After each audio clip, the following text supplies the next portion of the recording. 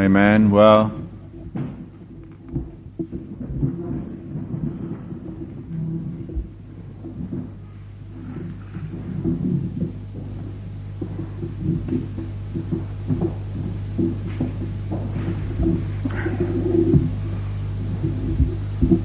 we'll just give a moment for some of those who are coming back to come. We're going to go on with our study in Romans. I want to go on with what we've been discussing, and if some of you have felt that possibly it's a bit difficult to follow, do remember that the weapons of our warfare are not carnal, but they're mighty through God, it says in Corinthians 10, to the pulling down of the strongholds of Satan. And where are the strongholds of Satan? In the mind. Now, always a man is captured in his mind. Everything basically about a man is in his intellect. That's where the enemy, the devil, operates, in the mind. I want you to understand that there is no other area where the devil has such a hold on a person as in their mind. The strongholds of Satan are in the mind, the Scripture says. And therefore, it's important when one comes to the Scriptures that one is prepared to allow your preconceptions and your ideas and your philosophies to be torn down. The pulling down of the strongholds of Satan are always needing to be pulled down in the mind. And it's in our minds that we come to ideas and theories and philosophies that destroy us eventually. Most people are destroyed by what's been built up in their minds. We don't hear what people say, we hear what we think they say, because our minds are preconditioned to read things in a certain way. For instance, I'll give you a simple instance. I used to move with a group of people who believed in holiness. And one of their favorite little scriptures was, "As he is, so are we in this world." And therefore, you had to, in their terms, live the life of Christ in all his fullness now on this earth. But the way they were reading the Scripture isn't "as he is, so are we," but "as he is, so am I." Now there's a great difference between one individual being the embodiment of Christ and we being the embodiment of Christ, isn't there? Great difference between the two. Well, is there or isn't there? Of course there is. In other words, I might manifest some of the virtues of Christ. You might manifest some of the virtues of Christ. And as he is, so are we in this world. But I would be very foolish if I thought I could manifest all the virtues of Christ, or you thought you could. For Christ is God, who filleth all in all. And how can a puny human being embody everything of God? What I can manifest is that part of God's nature, which he has invested in me. I've been a partaker, but I haven't taken the whole, I've only been a partaker. We're members in particular, but we're members of a whole. And we need to realize and get our minds open to hear the truth of God's Word. Now, you can talk to those people, and I've talked to them for many hours. You can never shift them, because the stronghold of Satan is in the mind. In other words, they've got preconceived ideas, and when you speak to them, they don't hear what you're saying. They hear it always according to their gospel. And therefore, they just refute everything. For instance, they would say that the Old Testament's not necessary now, for we're in the New Covenant. What a blasphemous thing for any man to say. They will turn around and tell you that, well, of course, the old prophets of old, they didn't know much, and, we're Christians, we're greater. Blasphemy. If you think that you have a greater encounter with God than King David did, I want to ask you where the Goliaths are that you've slain. When you took a bear or a lion, metaphorically speaking, by your bare hands slew it. Where you did exploits for God. Where you were so cunning in playing of a musical instrument you could drive demons away from a king. Where you could gather a band of people together and make them mighty men of valor, who were thieves and vagabonds and rogues. When you've done all that, then come and tell me your experience is greater than King David's. Otherwise, keep your mouth shut. On that score, at least. It's a fair comment, isn't it? I mean, if you want to compare yourself with someone, then make sure you don't choose someone too big. Mind you, you're probably big enough in your own boots to fill anyone's, in your own estimation. We want to go on with Romans, and if you feel that I'm getting at you, and you feel got at as I preach, may I assure you I am. And if you feel absolutely got at, then I must say that preaching's worthwhile. If you feel it doesn't apply to you, then I'm awfully sorry. Don't bother to come back next week because you can't hear God's word. You see, the word of God, to be of any effect, should get at people. People come to me and say, "Oh dear, I came to that meeting and you got at me all the time." Well, what do you think the preaching's for? Making you feel comfortable? It's making you feel uncomfortable. The word of God's sharper than a two-edged sword and should divide between soul and spirit. And if a man doesn't feel personally got at and personally spoken to, then it's not the word of God that's being preached.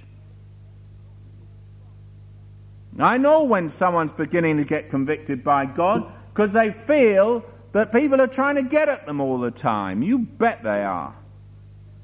But it's God's Spirit. People have come, I've never seen them before. They've walked into meetings and they've said, "Everything you said, you were getting at me. I didn't even know their names, so how I could have known all about them to get at them all the time, I don't know." But God wants to get at our hearts. And God wants to move in our beings and get at our inward being and change it. And you've got to be prepared to open your heart to God. And if you feel got at, you better repent and turn in your inward being. Or become like the Pharisee, smile sweetly and say, "Oh, that was wonderful." A whited sepulchre full of dead men's bones. So we want to go on. You know we're in God's army. And in an army there's war, and in a war there's casualties. And that's the way it's going to be. But don't worry, there's always a first aid post. That's always so handy, And the first aid post picks you up and sticks you straight back in the front line. There is no retreat. We're here to fight a warfare. And there is no retreat and there's no way out the battle. When the battle's over, we'll wear a crown. That's when you're in glory. Until then, there is no place of retreat, and there's no place of hiding, and there's no place of peace. And we have an enemy, the devil, who goes about like a roaring lion, seeking whom he may devour, and we go about seeking to save those whom the lion is about to devour. That's our calling. And I want to go on then, as we've started in Romans chapter 3, you remember. We dealt with the glorious truth, and if you weren't here at the last few meetings, That's your misfortune. It goes on in Romans 3 verse 23, for all have sinned and come short of the glory of God. And don't forget, we dealt with, most people believe they've sinned, but they don't understand what it means to come short of the glory of God. And we dealt with that. And then we go on, being justified freely by his grace through the redemption that is in Christ Jesus, whom God has set forth to be a propitiation through faith in his blood, to declare his righteousness for the remission of sins that are past, through the forbearance of God, to declare, I say, at this time his righteousness, that he might be just, and the justifier of him which believeth in Jesus. Where is boasting then? It is excluded. By what law? Of works? Nay, but by the law of faith. Therefore we conclude that a man is justified by faith without the deeds of the law. Is he the God of the Jews only? Is he not also of the Gentiles? Yes, of the Gentiles also, seeing it is one God which shall justify the circumcision by faith and the uncircumcision through faith. Do we then make void the law through faith? God forbid. Yea, we establish the law. I want to go on to the next part in talking about the characteristics of this salvation we have. And you remember that we talked last time about God's righteousness and how the Jew first could come into the righteousness of God, and then the Gentile, and how the Jew looked forward to the sacrifice of Christ, and the Gentile looks backward, and the Gentile and Jew of today looks backward to that sacrifice, and we went through Hebrews and understood it. Did we not? Some did. Did you understand it or not? Yes, you did. It was made very simple. Everything's made simple, really. Now, first, I want you to make a note, if you have a pen or a pencil. Always salvation must be preached balancing justice and love. The worst thing of all is the modern preaching of today that preaches a Christ of love but leaves totally out justice. God is righteous and just. It says in Romans, behold the goodness and the severity of God. Most people love to behold the goodness, very few love to behold his severity. And we must always preach a gospel to be a true gospel, not only a gospel of love, but also a gospel of justice.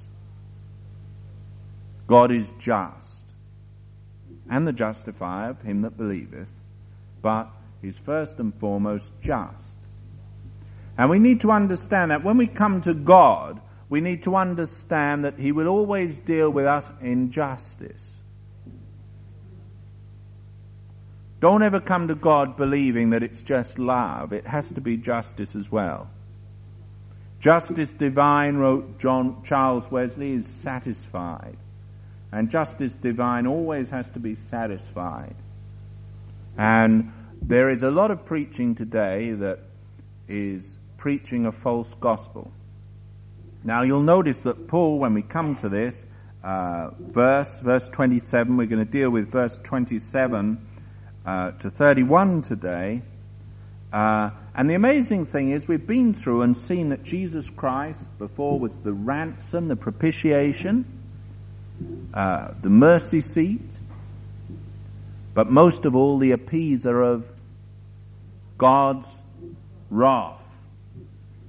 In other words, Jesus Christ, we deserve the wrath of God, and Jesus Christ on Calvary's cross didn't only bear our sin, but the main thing he did, he took the righteous judgment of God into his own body on the tree. And that is the vital thing to understand. justice divine was satisfied on Calvary's tree. You understand that? All right, now let's go on then. And you'll notice there are 3 more points that Paul now brings out. And it's interesting that Paul, when he ends this, whom God set forth to be a propitiation through faith in his blood to declare his righteousness for the remission of sins that are past through the forbearance of God, to declare, I say, at this time his righteousness, that he might be just and the justifier of him that believeth in Jesus. You wonder why he didn't stop there. I mean, he just expounded the glorious gospel, and instead of stopping on the high, the climax of the whole truth of the gospel, he now puts down some negatives. He says, first of all, where is boasting? It is excluded. It's a total negative. The first point he brings out is, what about boasting? Has that a place in salvation? And the answer is no. Secondly, he asks another question. Is he the God of the Jews only? Is he not also the God of the Gentiles? In other words, what he's doing is he's taken salvation as a whole and preached it, and now he's bringing in the negatives to open people's minds to understand that in every preaching of the gospel, it's necessary not only to preach the positives, but to preach the negatives too. You see, I need to know the negative side as well as the positive. It's a deadly doctrine of the devil. The charismatics practice it non-stop. And so do evangelicals. To try and limit yourself just to positive statements and ignore the negatives. That is not the gospel. What you're preaching is a God of love without justice. Justice demands a balance, doesn't it? If you're going to be just, you must weigh everything, the positives and the negatives. If you only take a positive stance and never even appreciate the negatives, you won't come to a just decision, will you? You can't. And that's one of the dangers of the modern day preaching, which is to keep everything positive. Keep everything positive. Don't ever preach negatives. Keep everything positive. You know, you've got to believe. Just take the positive scriptures. And people do it. But it's deadly. It's deadly to your soul. You begin to live in deception. You need to know the negatives. It goes on then, and he says in verse 31, do we then make the void the law through faith? In other words, having preached the glorious truth, he puts out 3 questions that are absolute stumbling blocks in most people's minds.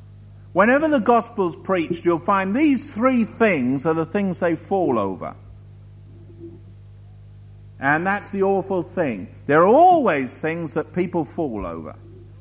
And these 3 points he's put right near the glorious climax of the whole gospel. Paul brings them out. Now you remember that he quoted them in chapter 1 and 2, and he's repeating 3 points that he's already made in the epistle.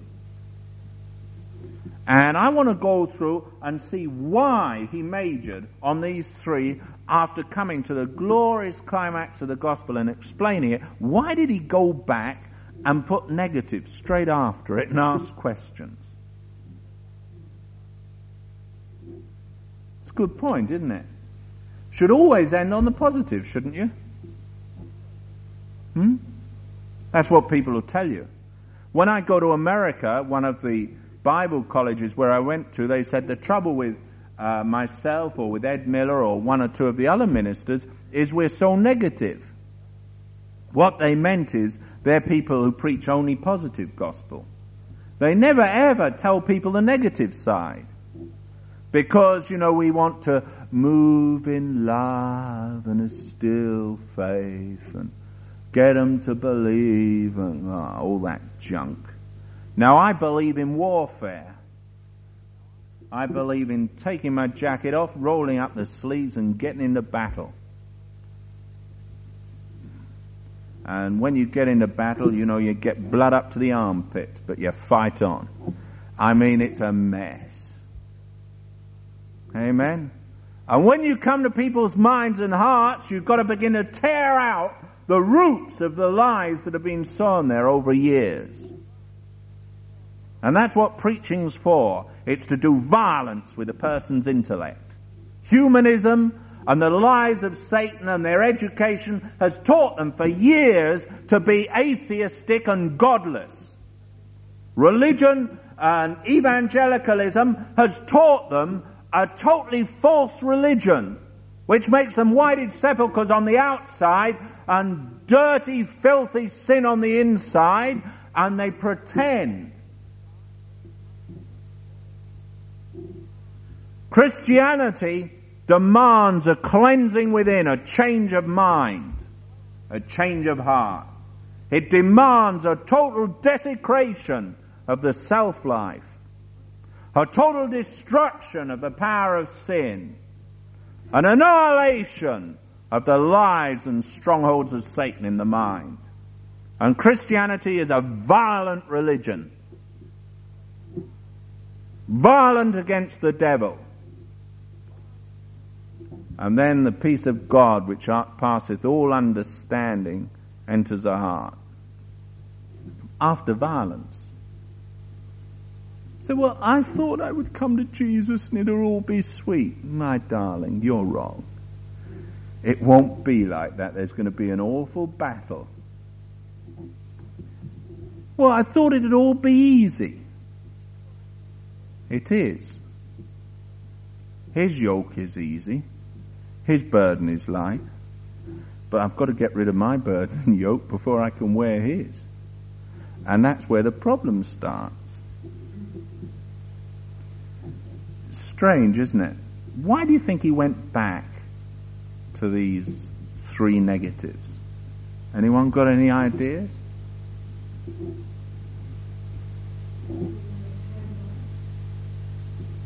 Make sure you didn't get carried away. Well, I suppose from battle that's likely to happen if you get slain. You'll get carried away, all right. Feet first. Well, no, actually, it wasn't quite like that. I'll go on. Firstly, the first reason, or A, was the greatness of the subject.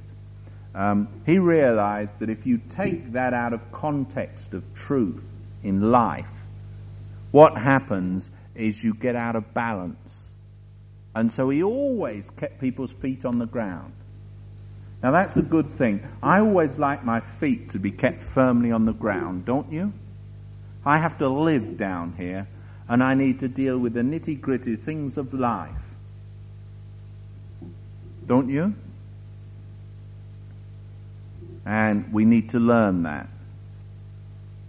It's funny, but, you know, there are some people who are what you'd call goody two-shoes. You know, they're so perfect they don't really need to live down here any longer. I don't know why God just doesn't take them home. As for me, I'm afraid I'm not quite like that. My shoes don't get goody. They usually get step in the wrong thing, kind of thing you find in a farmyard. And you realize that you need a bit of cleaning up and sorting out. If that offends your sensibilities, I'm just being honest. The thing is, we all make mistakes, don't we? And we all have to find our way, and life is a life of experiences and difficulties and problems, and the way you face up to them and the way you cope with them determines your walk with God. And not all of us win every battle. We lose some and we win some. Thank God we win more than we lose. But in the time of the hand-to-hand combat, you're not sure who's going to win. And sometimes you feel almost overcome. But thank God there is victory. And the first thing Paul wanted to do was convey to people the greatness of the subject. And he was worried that if he just conveyed that truth and took it out of context of living, then that people would become what I would call religious. In other words, they believe they're saved, they know they're saved, and all that junk that some evangelicals talk, and in actual fact it doesn't touch their daily living at all when they're honest. It's never changed what they think inwardly. It might have changed the outward living. They'll go to church, they'll not swear, they'll not smoke, they'll not drink, and they'll try to become Mr. Goody Two-Shoes, but they will never, ever get the inside, how they think in their minds. Because as a man thinketh in his heart, so is he. Jesus is always concerned with the inward, isn't he? He's a Jew who's one inwardly, we found in Romans chapter 2. Okay, the second thing was, or B, why he came down, is because of our sinful state. Now, man is a sinner. You remember we read, all have sinned and come short of the glory of God. Now, because a man has sinned and come short of the glory of God, what he did when he sinned, he wanted knowledge of good and evil, didn't he? And what we need to understand is that because we are sinners, we need to understand the negatives in order that we can appreciate the positives. We need to know the errors so we can keep in the right. You will find the Bible, the Word of God, right throughout deals with the negatives and positives. If you take King David, does it say only the good things about him? It tells you the negatives. If you take Elisha and Elijah, does it say only the good? No, it tells us the negatives. If you take Paul, does it tell us only the good? No, it tells us the negatives. If you take anyone in Scripture, Peter, did it tell us just the good? No, it told us the negatives. And you realize that right throughout Scripture, the Scripture's full of positives and negatives. It tells you of the men's failings, doesn't it? Now, if we weren't sinners, God would only need to feed us the positives. But because we are sinners and we need salvation, God feeds us with both the positives and negatives. And the third thing that Paul brought this out for was dealing with the mental difficulties of the Jews and Gentiles. In other words, they'd got preconceived ideas, and Paul had to really deal with those preconceived ideas. And what we're sharing today, I want to deal with some of your preconceived ideas. All right? We're going to do violence in your intellect, my friend. Or maybe you won't be my friend when we get to doing violence with it. Well, that's all right. I wouldn't want a friend with an enemy in his camp.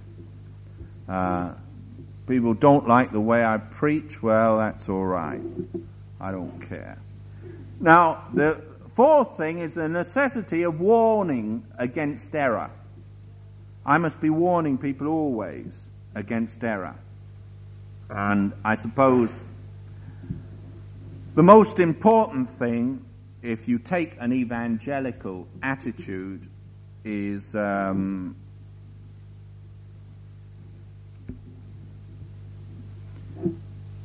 statement in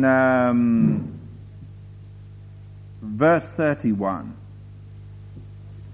Do we then make void the law through faith? God forbid. Yea, we establish the law. Now, how many of you have been told when you come to Christ and you live in grace, the law ceases to have any dominion over you? How many have been taught that? Be honest. Come on, hands up. How many have been taught it? That once you're under grace, you're no longer under law. Stick your hands right up. Come on, be honest. Sure more of you have. Well, people who have been here long enough should know. But the lie is that Christians turn round and say that once you're under grace, you're no longer under law. Now here the Scripture and Paul's statement totally refutes that. Doesn't it? It says, do we then make void the law of God through faith? Has the old covenant been totally done away with because we're in faith? God forbid. In other words, let it never be so. He says we establish the law. Now, how many people do you hear preach that from the pulpits?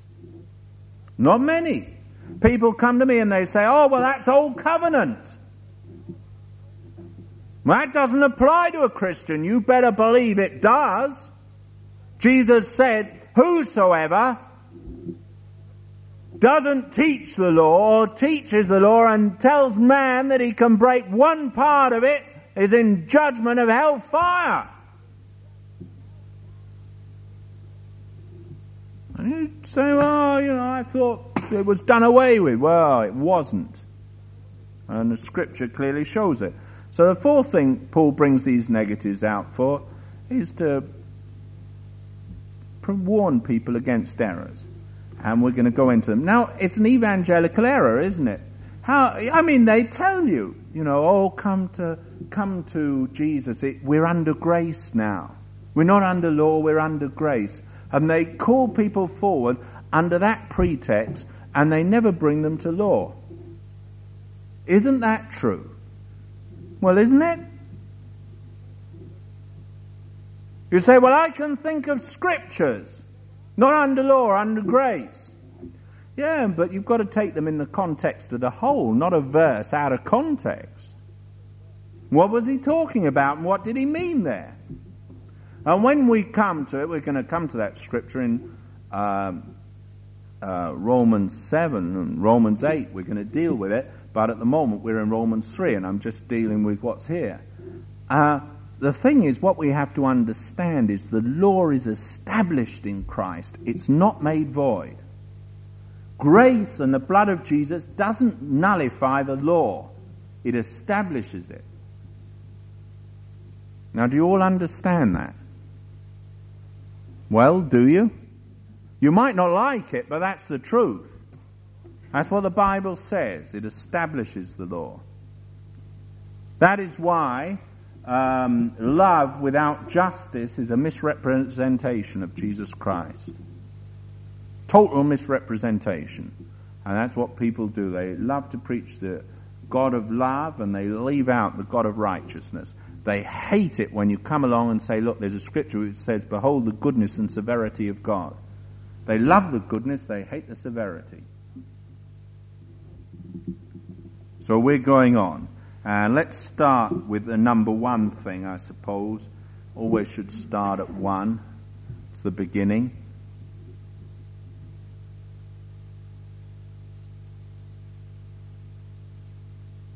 Pardon?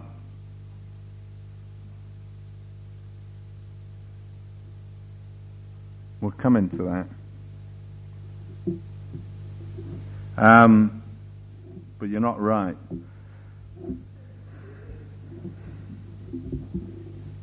That's why it's sensible for a wife to ask privately at home. She won't get shown up. You're not right. It's not just the moral law. It's talking about the law, the Mosaic law. The whole of the Mosaic law. I'm coming to explain it. But you'll have to come back on Tuesday to hear that bit. Because I can't do everything in one go, you see. I'm just telling you. And that verse will be Tuesday. But here we have the first bit, which is boasting. Where is boasting then? After it is that he might be just and the justifier of him which believeth on Jesus. Where is boasting then? It is excluded. By what law? Of works? Nay, but by the law of faith. Now you might wonder what it means. And I want to go into this word boasting or glorying, whichever you want to use. It's the same word, glorying or boasting. Paul loved this word and he uses it a lot in this epistle and in other places. Now, boasting is one of the awful things that happens in evangelical circles and charismatic circles and those type circles where they boast of what God has done and what they've got. Now, in the true gospel, boasting is excluded. No one has a right to boast anything. If you want to glory, him that glorieth, let him glory in the Lord. Boasting is a no-no in the gospel. Boasting is excluded. Glorying is excluded. Now, when something is excluded, it means that it's not included.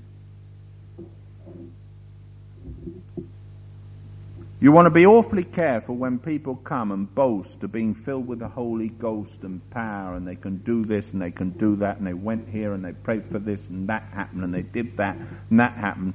And you listen to them for about 35 minutes or 40 minutes. Listen to their boasting of how God used them here and God used them there and God did this and God did that and I was wonderful, and now you come up and I'll pray for you, and then you'll fall over under the power and it'll all happen. That is not the gospel. That is ego riding high. And it's obnoxious in God's sight. That's boasting. Boasting is excluded from the gospel. Do you understand that? And we'll look at in 1 Corinthians 1, of course you get the scripture I've just quoted, don't need to turn to it. He that glorieth, let him glory in the Lord. And in Romans 2, verse, 17, I think. And you'll remember that Paul had talked about boasting. He said, Behold, thou art called a Jew, and resteth in the law, and makest thou thy boast of God. Now the Jews were great boasters that they were God's people. And they still are boasters about being God's people. They call the Gentile a nasty name. Very nasty. Somewhat similar to the Japanese calling white men big noses. I find that somewhat offensive, even though it might be true. The Japanese term for a Caucasian is a big nose. It's an insult, but that's what they call us. If you travel to Japan, you'll discover when they're murmuring and muttering, talking about you big noses. The amazing thing is, in the beauty clinics, the women go to get their noses enlarged. So obviously they must think there's some beauty in the big noses, although no one's seen any beauty in mine. They usually say the opposite, but there you are. What the Jews did, they made their boast in God. And they used to boast they got the law. They were God's people on the earth. They knew. And you'll remember in Galatians chapter 2, we won't bother to go there, and also in Philippians 3, where Paul boasts he was circumcised the 8th day, a Hebrew of the Hebrews, blah, blah, blah, blah. And he says, I used to glory in it. And now he says, I count it all but dung, that I might glory in the cross of Christ. Do you remember? In other words, he said, boasting of that type, of all my spiritual credentials, is excluded now. All right? Nothing that I am, or nothing I've done, or nothing I profess saves me. Get that into your heart. Nothing that you do, nothing that you believe, nothing that you say, nothing that you claim, nothing that you proclaim saves you. If it did, your salvation would be of works and not of grace. If something you did saved you, it would be you who was saving yourself. Nothing you do saves you. Otherwise, you'd have something to boast of. But boasting is excluded. I hope you understand that. You see, the Pharisee in Luke 18, hear Christ talking to the Pharisee, and he went up to the temple, and he stood there, and he raised his hand. Lord, I thank you I'm not as other men.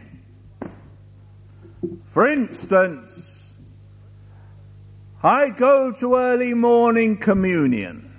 I was baptized when I was a baby and confirmed when I was 14, and I'm a good church member. I tithe, I do this, I do that. That's a Pharisee. In other words, he's got something to boast of. But before God, no one has anything to boast of, because if you look back in chapter 3 and verse 23, what have we all done? What have we done? Sinned and come short of the glory of God. Now everyone has, so no one has room to boast. All have done it. Now, of course, the Pharisee would always like to criticize the person who comes to Christ. And I know that if you look at my life closely enough, you will find things that you might consider sin. Well, that's your problem, not mine. There might be things about my personality that you don't like. Well, I dare say if I looked hard enough at you, I'd find things in your personality I didn't like. But that has nothing to do with sin. You see, sin is against God and God's law. And what we have to be careful of is we differentiate between intellectual do-goodism and Christianity and God's law. You see, there's a theory. I used to go to churches and I was amazed, holiness churches, and they all used to look like old frumps, the women. You'd go in there and they'd all wear their jumpers and tweed skirts and a bun on the back of their heads and woolly nylons or whatever they were. And you'd look at them and there was nothing appealing about them. I mean, the one thing I knew is I didn't want to marry anyone like that. I mean, to think to have to look at that, God forgive me and deliver me, because that I couldn't bear. No one wants to marry a frump. And the men, they all spoke with a plum in their mouth. And they were all ever so polite and smiling. And you know, it was a smile that went teeth deep. It's all the distance it'd get. It never came from their heart. How nice to see you. Oh, you know, it's so lovely of you to come. Do come again. And that was about the extent of it. And let's face it, that's how most Catholic, Evangelical, Methodist, Baptist, Presbyterian, any denomination or abomination you like to name, behave. If you're straightforward and honest. You don't spend much time together, living together and helping each other and seeking God's face and crying out to Him for revival. And seeing the desperation. It's the nice, kind of easy life. Don't be offensive to anyone. God's anti that. Thank God. He hates it.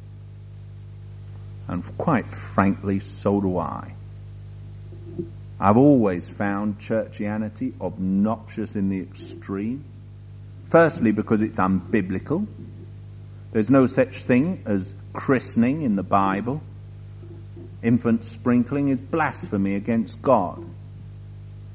In biblical terms. There's no such thing as confirmation. Blasphemous, really, because when the bishop lays hands on his head, how can he impart the Holy Ghost if he doesn't possess him? He can't. He's just got fancy robes. And usually the fellows are so old, they lean on you and give you a crick in the neck, and that's about the only thing you get from it. and to go to such pagan ceremonies and chant their cantations is an obnoxious thing in God's nostrils. He hated it with the Pharisees and Sadducees who were that way, and he hates it with the modern churches that are that way. If your living doesn't change your life and deal with your inward being, then it's mockery, it's a charade, and it's religion, and that means everyone in the church, not just a select one or two. And you won't ever revive those type places. Jesus said, let the dead bury the dead. No point in going into a graveyard and trying to live among them. The only people who live in graveyards are dead people, and they don't live, they're dead. You usually stick them under the ground because they begin to smell after a few days. Go into most churches and you can smell the stink of death the moment you walk in. Say, well, I find that quite offensive. I'm meant to be. Talks about, where is boasting then? It is excluded. By what law? Of works? Now the word law here is not law talking of Mosaic law, it's the word principle. And in the Authorized Version it's been translated law, but it's been by what principle? Of works? Nay, but by the principle of faith.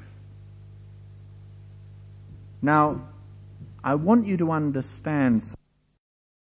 The number 3, a committal of oneself to that truth.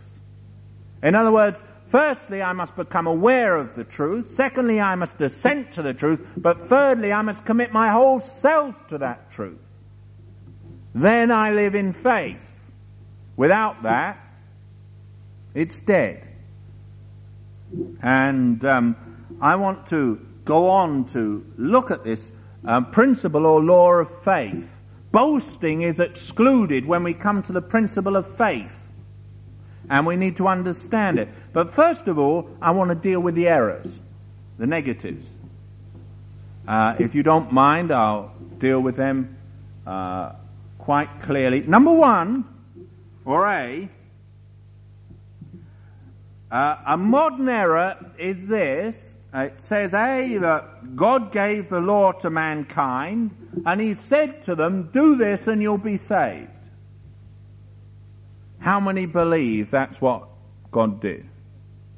How many have heard that taught? He said to the Jews, if you keep this law, you'll be saved. How many believe that God said that? I mean, he didn't say it, but that's a modern error that's going around. People say, well, what God did is he looked at the Jews and he gave them a law and he said, do it and you'll be saved. And then, when he found no one could do it, he sent his son. And what he's done for the Christian gospel, he says, believe on Jesus and you'll be saved. How many believe that? How many believe it? Believe on Jesus Christ. All you have to do is believe on Jesus Christ and you're saved. Who believes it? Put your hand up. Go on. Put your hand up if you really believe it. That's wrong. Okay? Now we're going to show you why it's wrong. It's no good going, no, it is wrong. I'll show you why. So you've got to have an open mind to hear the truth. Okay? Believe on the Son to be saved, that's all, just believe, is a lie of the devil.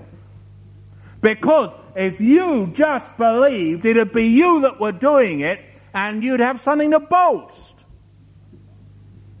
And boasting is excluded. If it's your belief that saves you, it's you who's saving yourself. Isn't it?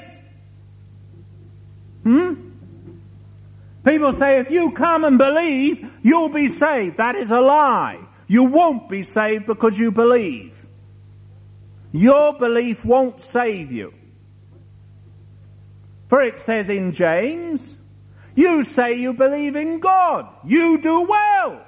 The devil also believes and trembles. Is the devil saved? Well, come on, is the devil saved?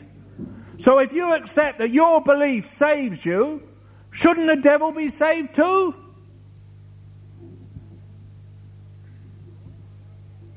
So, well, I didn't know it was like that. You might not have done, but it is.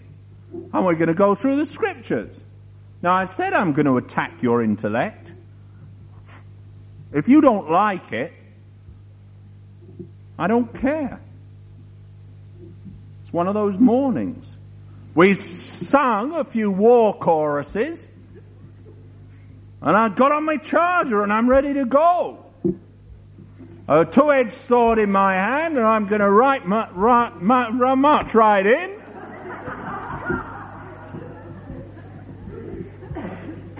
And if a few heads come off in the process, so be it. Keep your head down if you don't like it.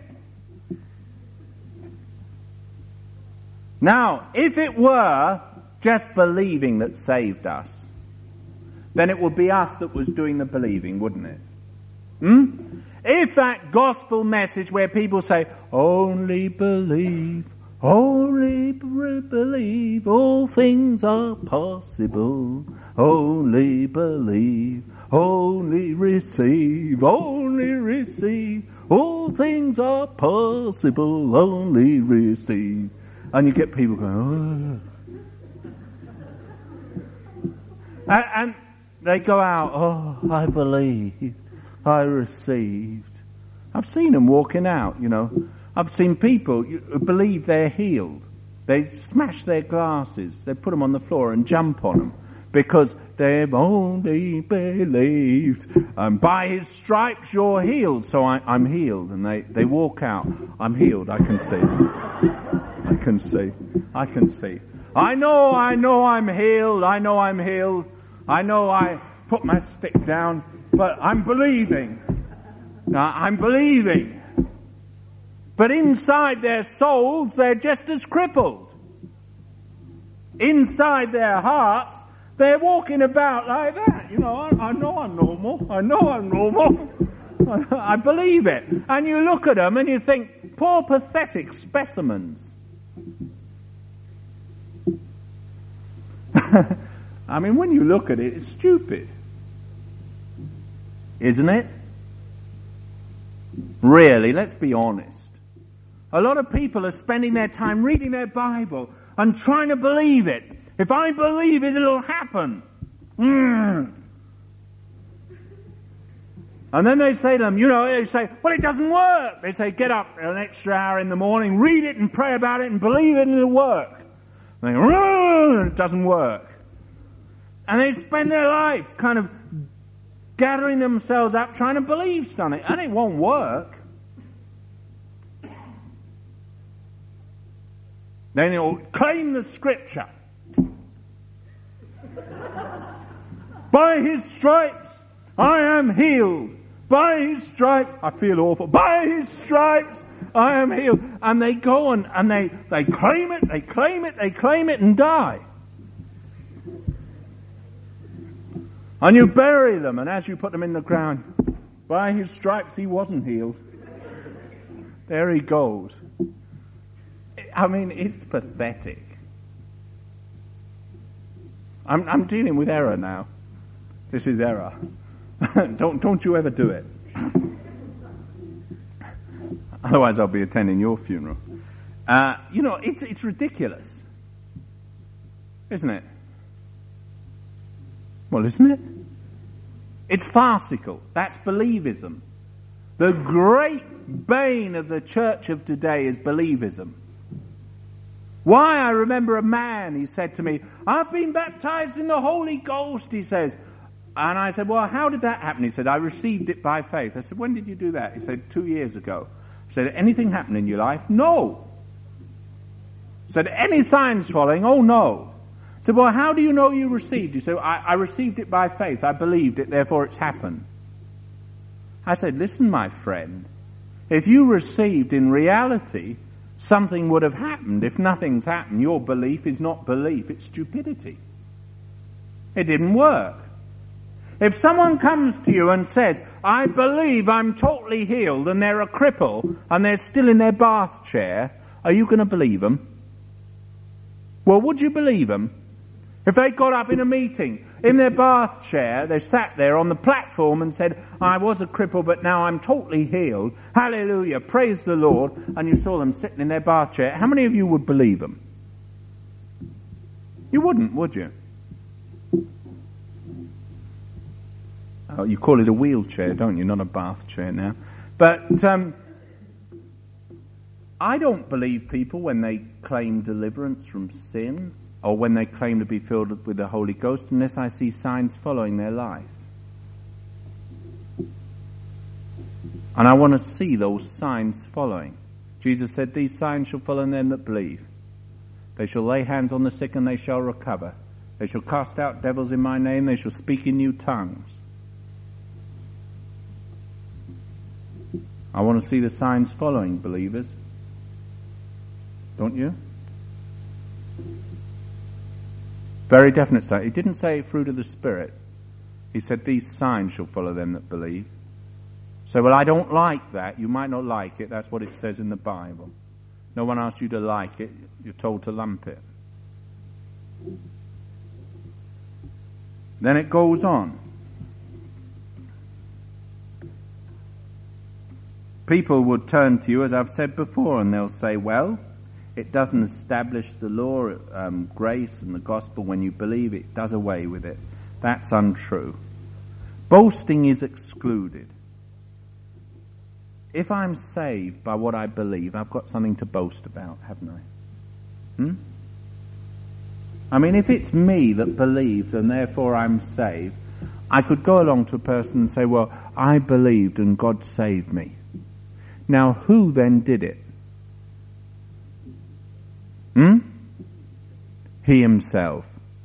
The man himself did it. If his belief saved him, he did it. Is that true? Well, is it true or isn't it? Am I twisting it or am I telling the truth? Right, how many of you believe that you only believe and that saves you? No one now. Well, that's better. You're not saved just by believing. You'd agree with it. Well, we're going to prove it. No, you've got to... Now, we dealt with the error. Now I'm going to prove the truth. That's fair, isn't it? Okay, now, you might have never realized that was error. Why? I used to go along in my younger days, and I used to say to people, when in my less enlightened days, I used to go along to them and say, all you have to do is believe, and God will meet you. And unfortunately, that wasn't true. As I've found, some did enter into faith, and some got healed, and some got delivered, but a lot didn't. And what used to bother me was the didn't ones. I used to rejoice with the ones that did, but my heart wondered over the people that didn't. And that's what happens in a lot of churches. People are trying to believe and trying to muster up faith, and they can't. They can't, though they acquiesce to it intellectually, and most churches, evangelical churches, are full of intellectual believers, but there's nothing in the heart. And I don't want that type of belief. Now, the reason is, if you look in verse 27, where is boasting then? It is excluded. By what principle? Of works? No, not the principle of works, because if it was the principle of works, we'd have something to boast in. But by the principle or the law of faith. The law of faith, if I am moving and living in the principle of faith, I have nothing that I can boast in myself. Nothing. If I'm living in the principle of faith. Now, if I'm living in the principle of believism, I'll boast about it. But if I live in faith, I know that I can do nothing for my salvation. I can't save myself. I can't believe myself into what God has done. If God doesn't give me a gift of faith and implant it in my heart, I can't believe. Faith is the gift of God. And God has to give me. And if He doesn't give me the principle of faith and put it within me, I can't believe. That's why Paul looked once and he perceived that the man had faith. It was in him, but it was God's gift to him. And you can't believe if God doesn't give you the gift. It's impossible. It just is impossible. So, well, I believed and it happened. No, you didn't. God gives the gift of faith, and if he doesn't, you can't believe. True? God has to put it there. No one else can. Faith cometh by hearing the word of God. That's how faith comes, and your heart lays hold of it.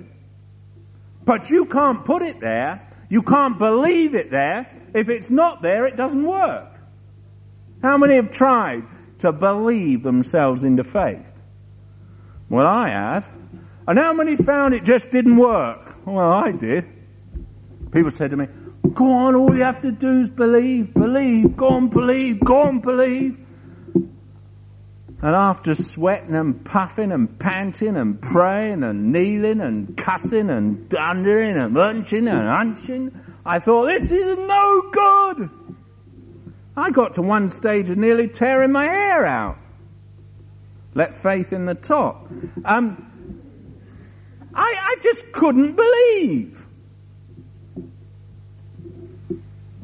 It just wasn't in me. But when God comes by the Holy Ghost and quickens in your heart by the Holy Ghost, just like that you can believe. And you, at that point, it's impossible not to believe.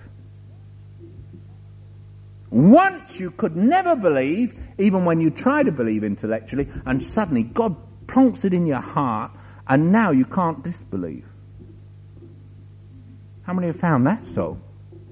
And you can't say, you think, well, somehow I've always known it. But for the first time in your life, you really do know it. Once you knew it intellectually, now you know it because God's put a gift of faith in you. It's the difference between believism and reality. Faith is a substance of things hoped for, the very substance of it. Once before, I tried to believe, and I hoped it would happen, and I thought if I believed enough it would, then I gave up. Saw it wouldn't work. Then I said, okay, God, well, if you don't do it, it won't get done. And God said, all right, now you're going to stop trying? Yes, Father. Right, I'll do it for you. Ding! And faith comes in. Yeah? When? When he chooses. But we're coming to that. We'll come to that in a minute. Okay? But it's a good question. Remember it. But I hope you remember the rest of what I say too. But I'm coming to that. Okay? Now that is the truth. Now, what saves you? Now, what is the thing that brings salvation?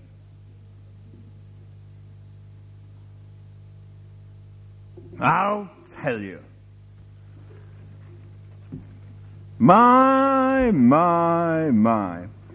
Verse 23, for all have sinned and come short of the glory of God, being justified freely by his grace through the ransom that is in Christ Jesus, whom God has set forth to be a propitiation through faith in his blood, to declare his righteousness for the remission of sins that are passed through the forbearance of God, to declare, I say at this time, his righteousness, that he might be just and the justifier of him that believeth in Jesus.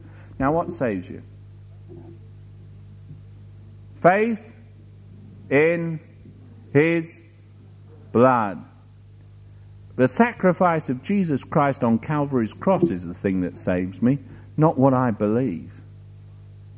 Christ took my sin into himself on Calvary's cross. That saves me, not what I believe. What he did 2,000 years ago brings my salvation. True or false? Huh? It's not anything to do with what I believe. It's what he did. Isn't it? Well, is it or isn't it? You see, that's where the truth lies, in the cross of Calvary. On the cross. Now, if Christ hadn't died on the cross, nothing I could do, nothing I could believe would ever save me. would it? Do you understand what I'm saying? It's the cross that is the whole purpose of Christianity. It's the cross. Christ came to die on Calvary's cross. His death is the thing that saves me and justifies me. True? Now, it doesn't matter what I do, I can't change the fact that he died on Calvary's cross, can I? Well, can I? Will my belief change it? Or my unbelief change it? No. Will the fact that he rose again the third day from the dead be changed by what I think? No. Will the fact that he took my sin into himself change the fact of what he did? If I say I don't believe, will it change it? If I turn around and say, well, he took the wrath of God for me, but I don't believe it, will that change the fact that he did? No, he did those things on Calvary's cross. So the gospel is the first part. And Paul goes on to say, look here, you can't boast. Boasting's excluded. Nothing you do will save you. It's not of the law of works, and if it was by believing, then it would be my work to do, wouldn't it? I would be doing my part while God did his. But that's a lie. I can't do anything to save myself, can I?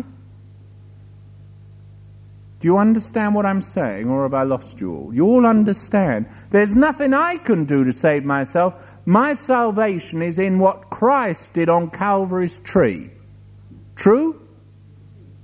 How can I get faith?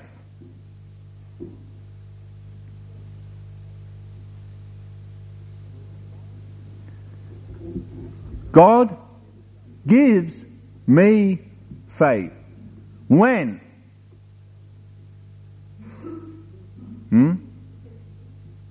When he chooses. That's the truth. It happens when God chooses it to happen. That answers your question. Now, the reason it happens when God chooses is because that's the way it is.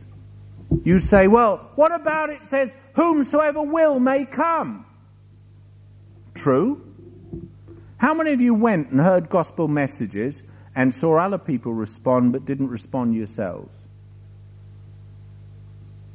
Now, had you an opportunity to respond, but somehow you just didn't believe at that time and get convicted? Others responded and you watched. True? Now, you can't explain why the day came where everything spoke to your heart and you knew it applied to you, but suddenly it did and you became alive to it. True? Now, you don't know. God put it inside you to do that. Now, if he doesn't put it inside you to do it, you'll go to hell. But at that time, you must respond. When you become aware of the truth, and when you agree it is the truth, and inside you know what's being said is the truth, you must respond to that truth. And if you don't, it'll judge you. In that day, it'll judge you.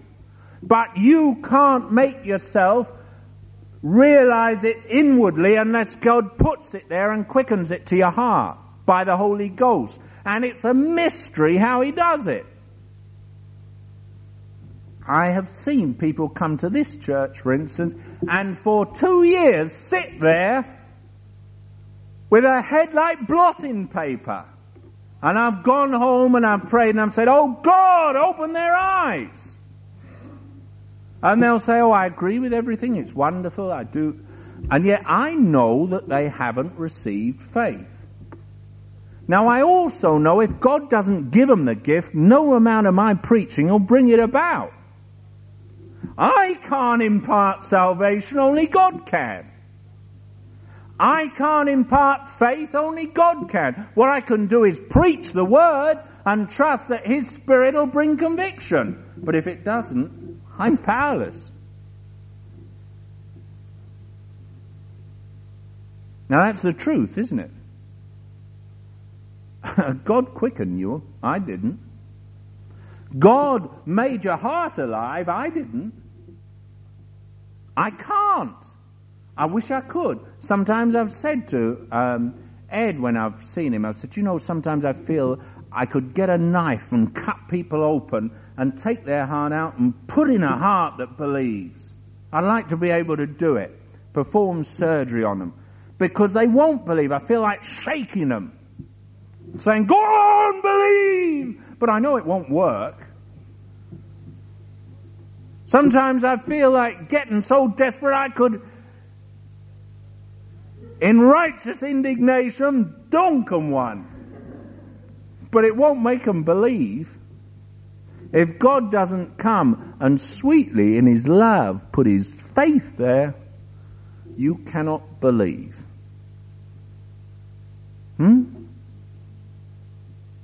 Now what I can do, I can faithfully sow the seed.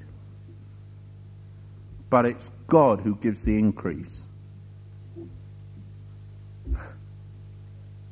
I can faithfully preach the word, but if God doesn't give increase, forget it, Pastor, that's it.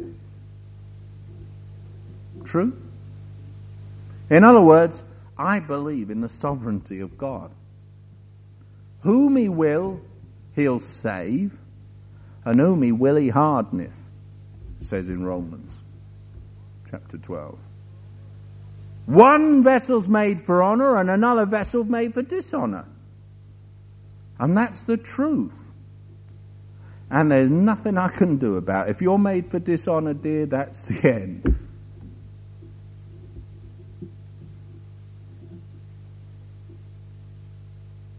And that's it. So, well, isn't there anything you can do? No, nothing.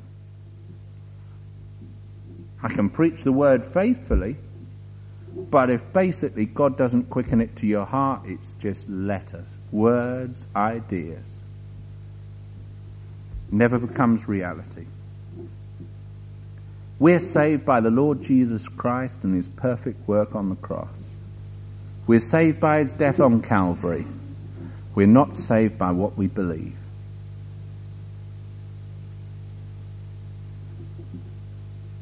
Changes your thinking, doesn't it?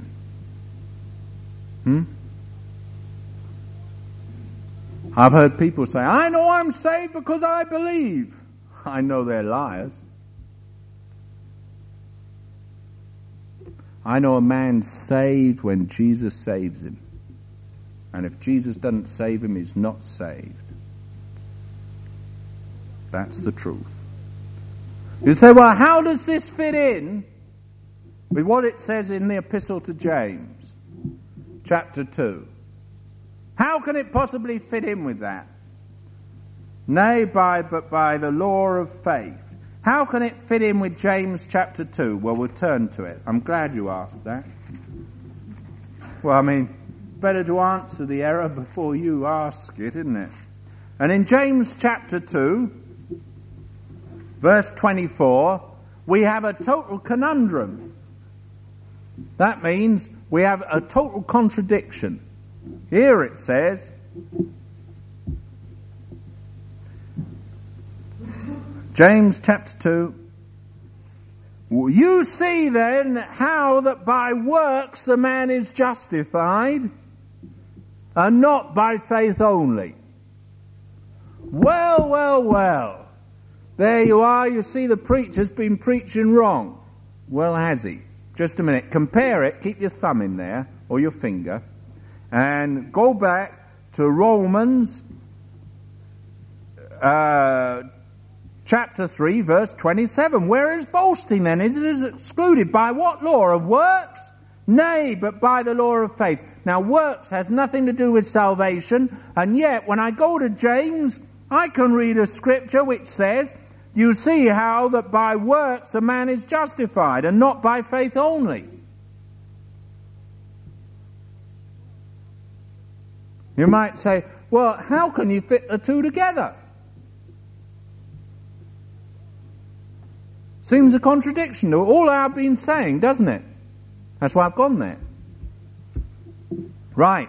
Now, you can never take a scripture out of context, can you?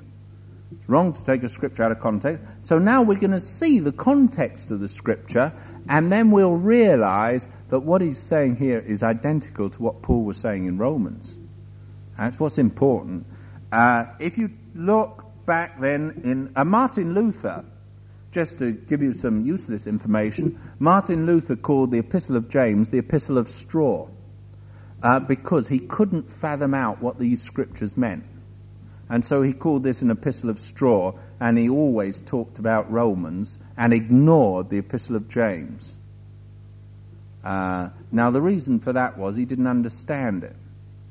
But it has, actually, if you read it, it's quite easy to understand, and we're going to. Okay, in James 2 verse 14,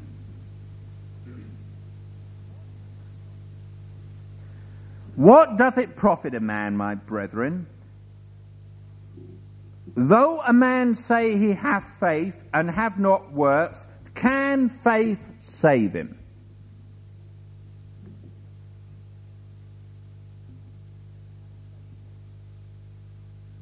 Can faith save him?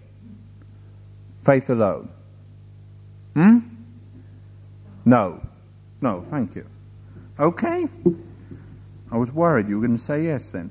Now, does faith save a man anyway? What saves a man?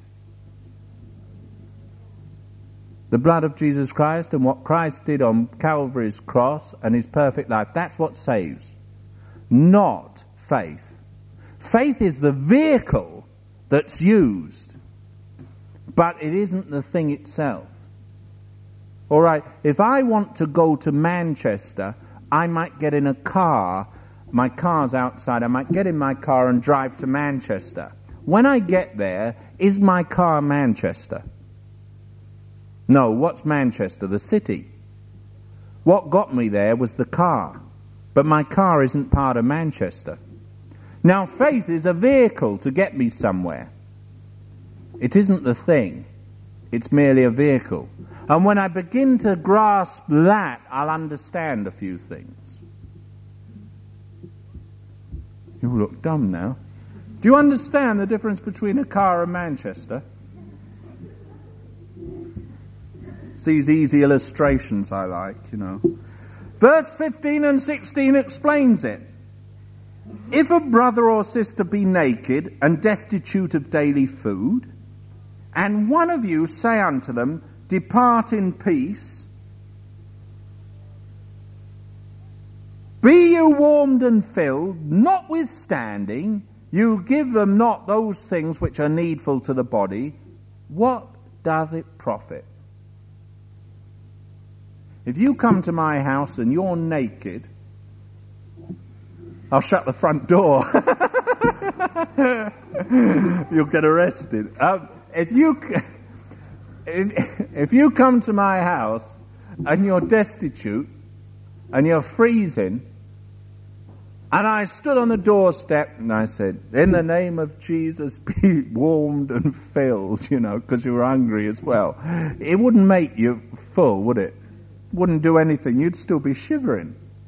Now, if I went and got a blanket and I sat you down and I sent my wife to make a big mug of steaming Ovaltine, and naturally, and we came and we fed you as well, now that would be reality, wouldn't it? Just claiming it in Jesus' name isn't reality, it's doing the thing. True?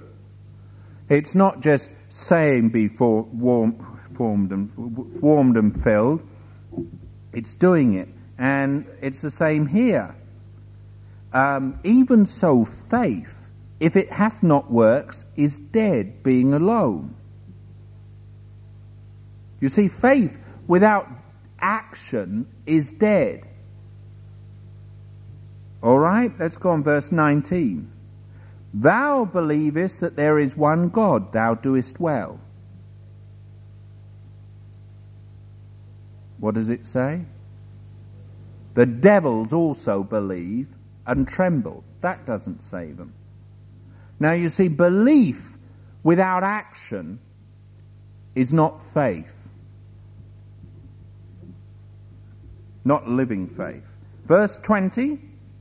But wilt thou, O vain man, wilt thou know, O vain man, that faith without works is dead. Now, to have a living faith, it must work in my life. If I say I believe, but nothing happens in me, then it's not true, is it? It's not faith.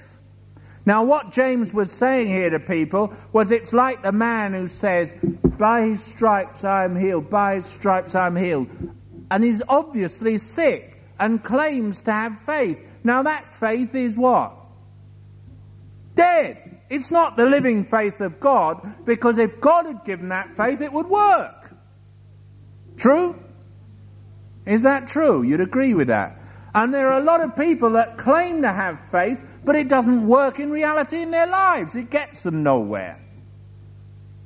Imagine me going out to the front of the hall after the meeting, and I stand at the front door. I put my hand on my head.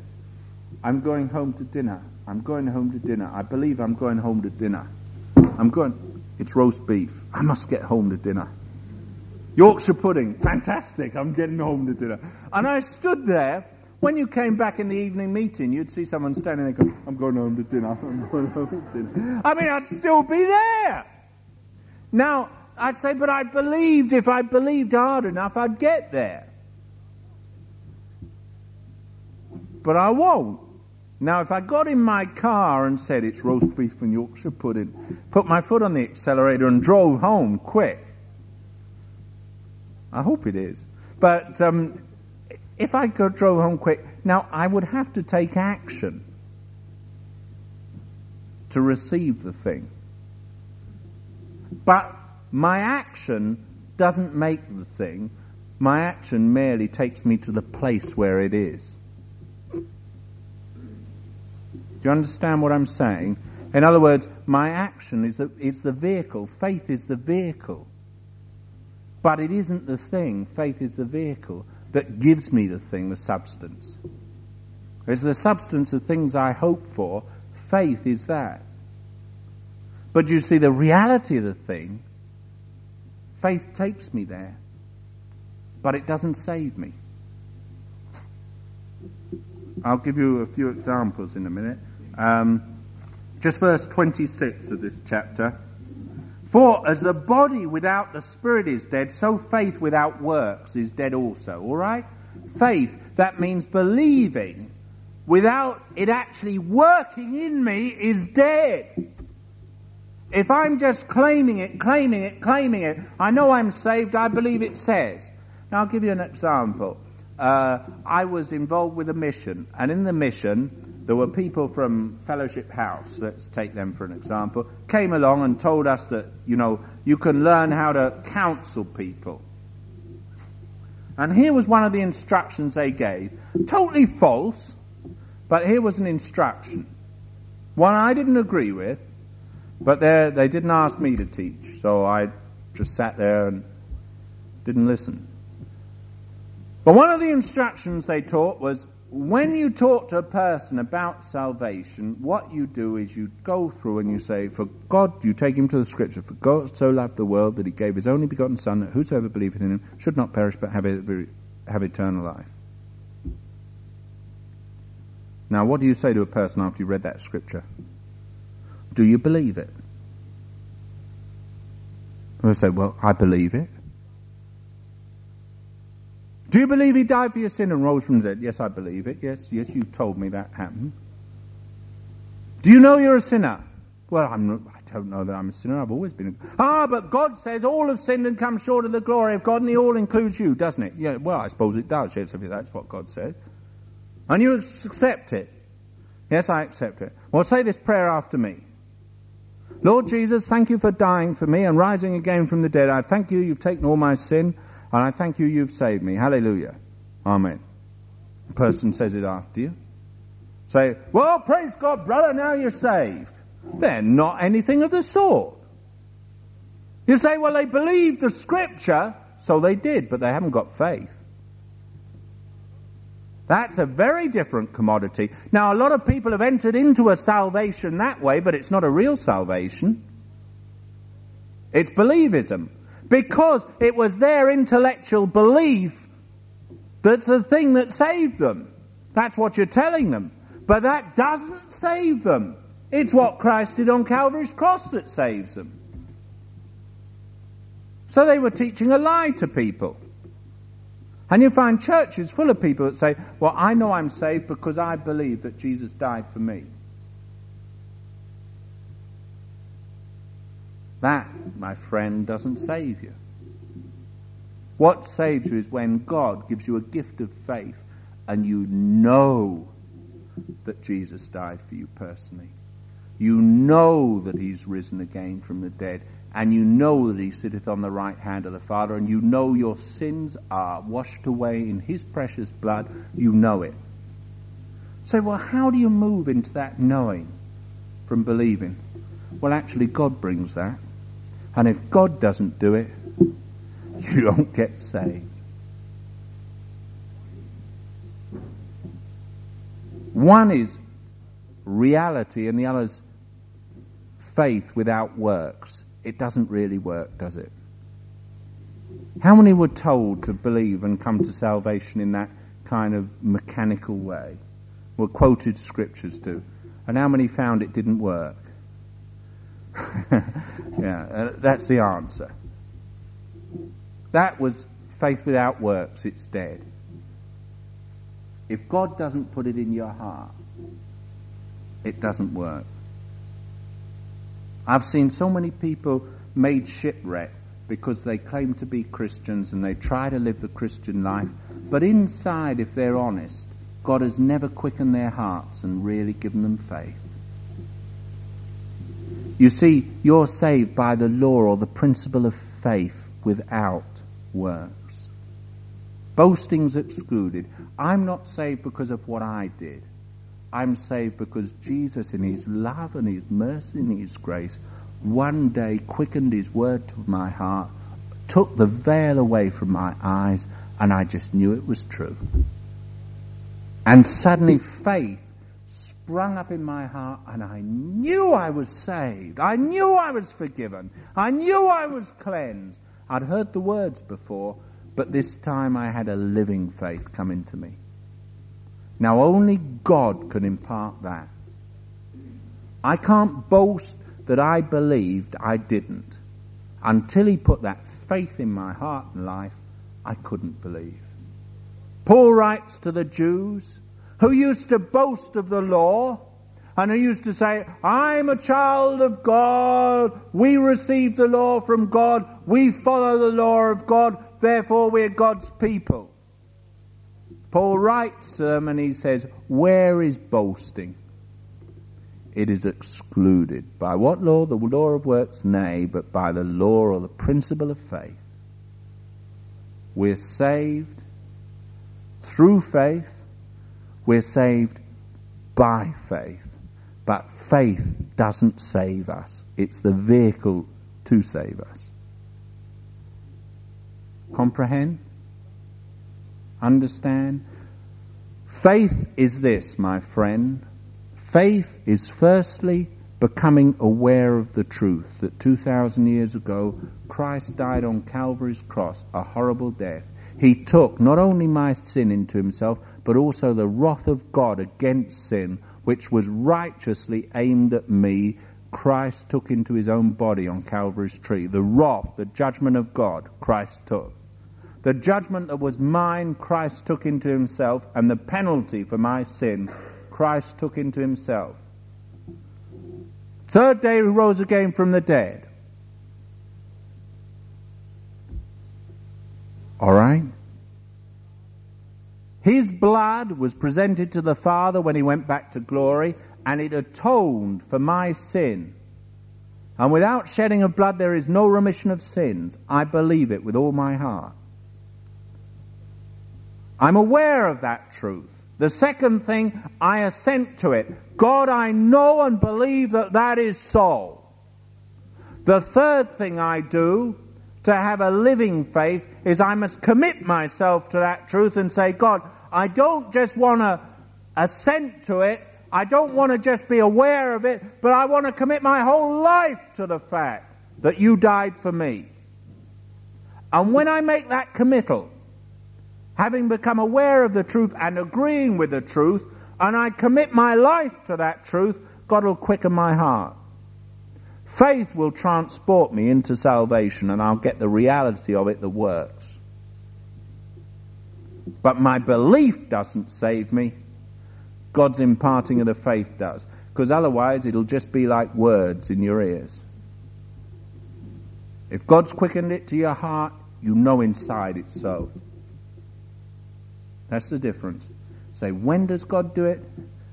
Well, when he chooses to lighten you, my friend. Not before and not afterwards. But the scripture says, now is the time of salvation. Now is the acceptable time of the Lord. You might be one of those who believed your belief saved you. That's a lie of the devil. Christ's work on Calvary will save you. Will you respond to that? Let's pray.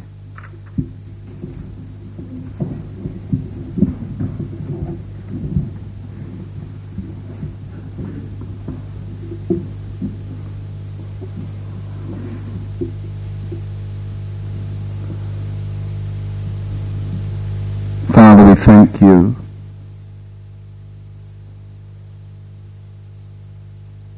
that your word is true, that your word is sharper than a two-edged sword and divides between soul and spirit. Lord, thank you that our beliefs won't save us. Lord, our claims and professions don't save us. No matter how hard we try to believe, we can't save ourselves.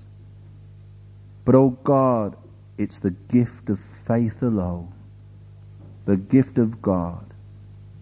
The fact that you died on Calvary, Jesus, for us, that you bore our sins on Calvary's tree, that you took the righteous judgment of God into your own body on Calvary's tree, that the third day you rose again from the grave.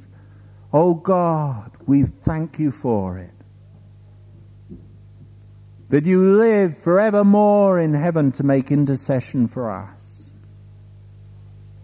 Lord, we thank you that we can't boast that we deserved your salvation. We can't boast that we even believed it. We thank you that you quickened our hearts and put a living faith there. Forgive us, O God, that we've been presumptuous to believe it was our believing, our faith, when really it was your gift. Lord, humble hearts. Lord, touch each one. We want to come humbly before thee, O God, and see that salvation is in Jesus.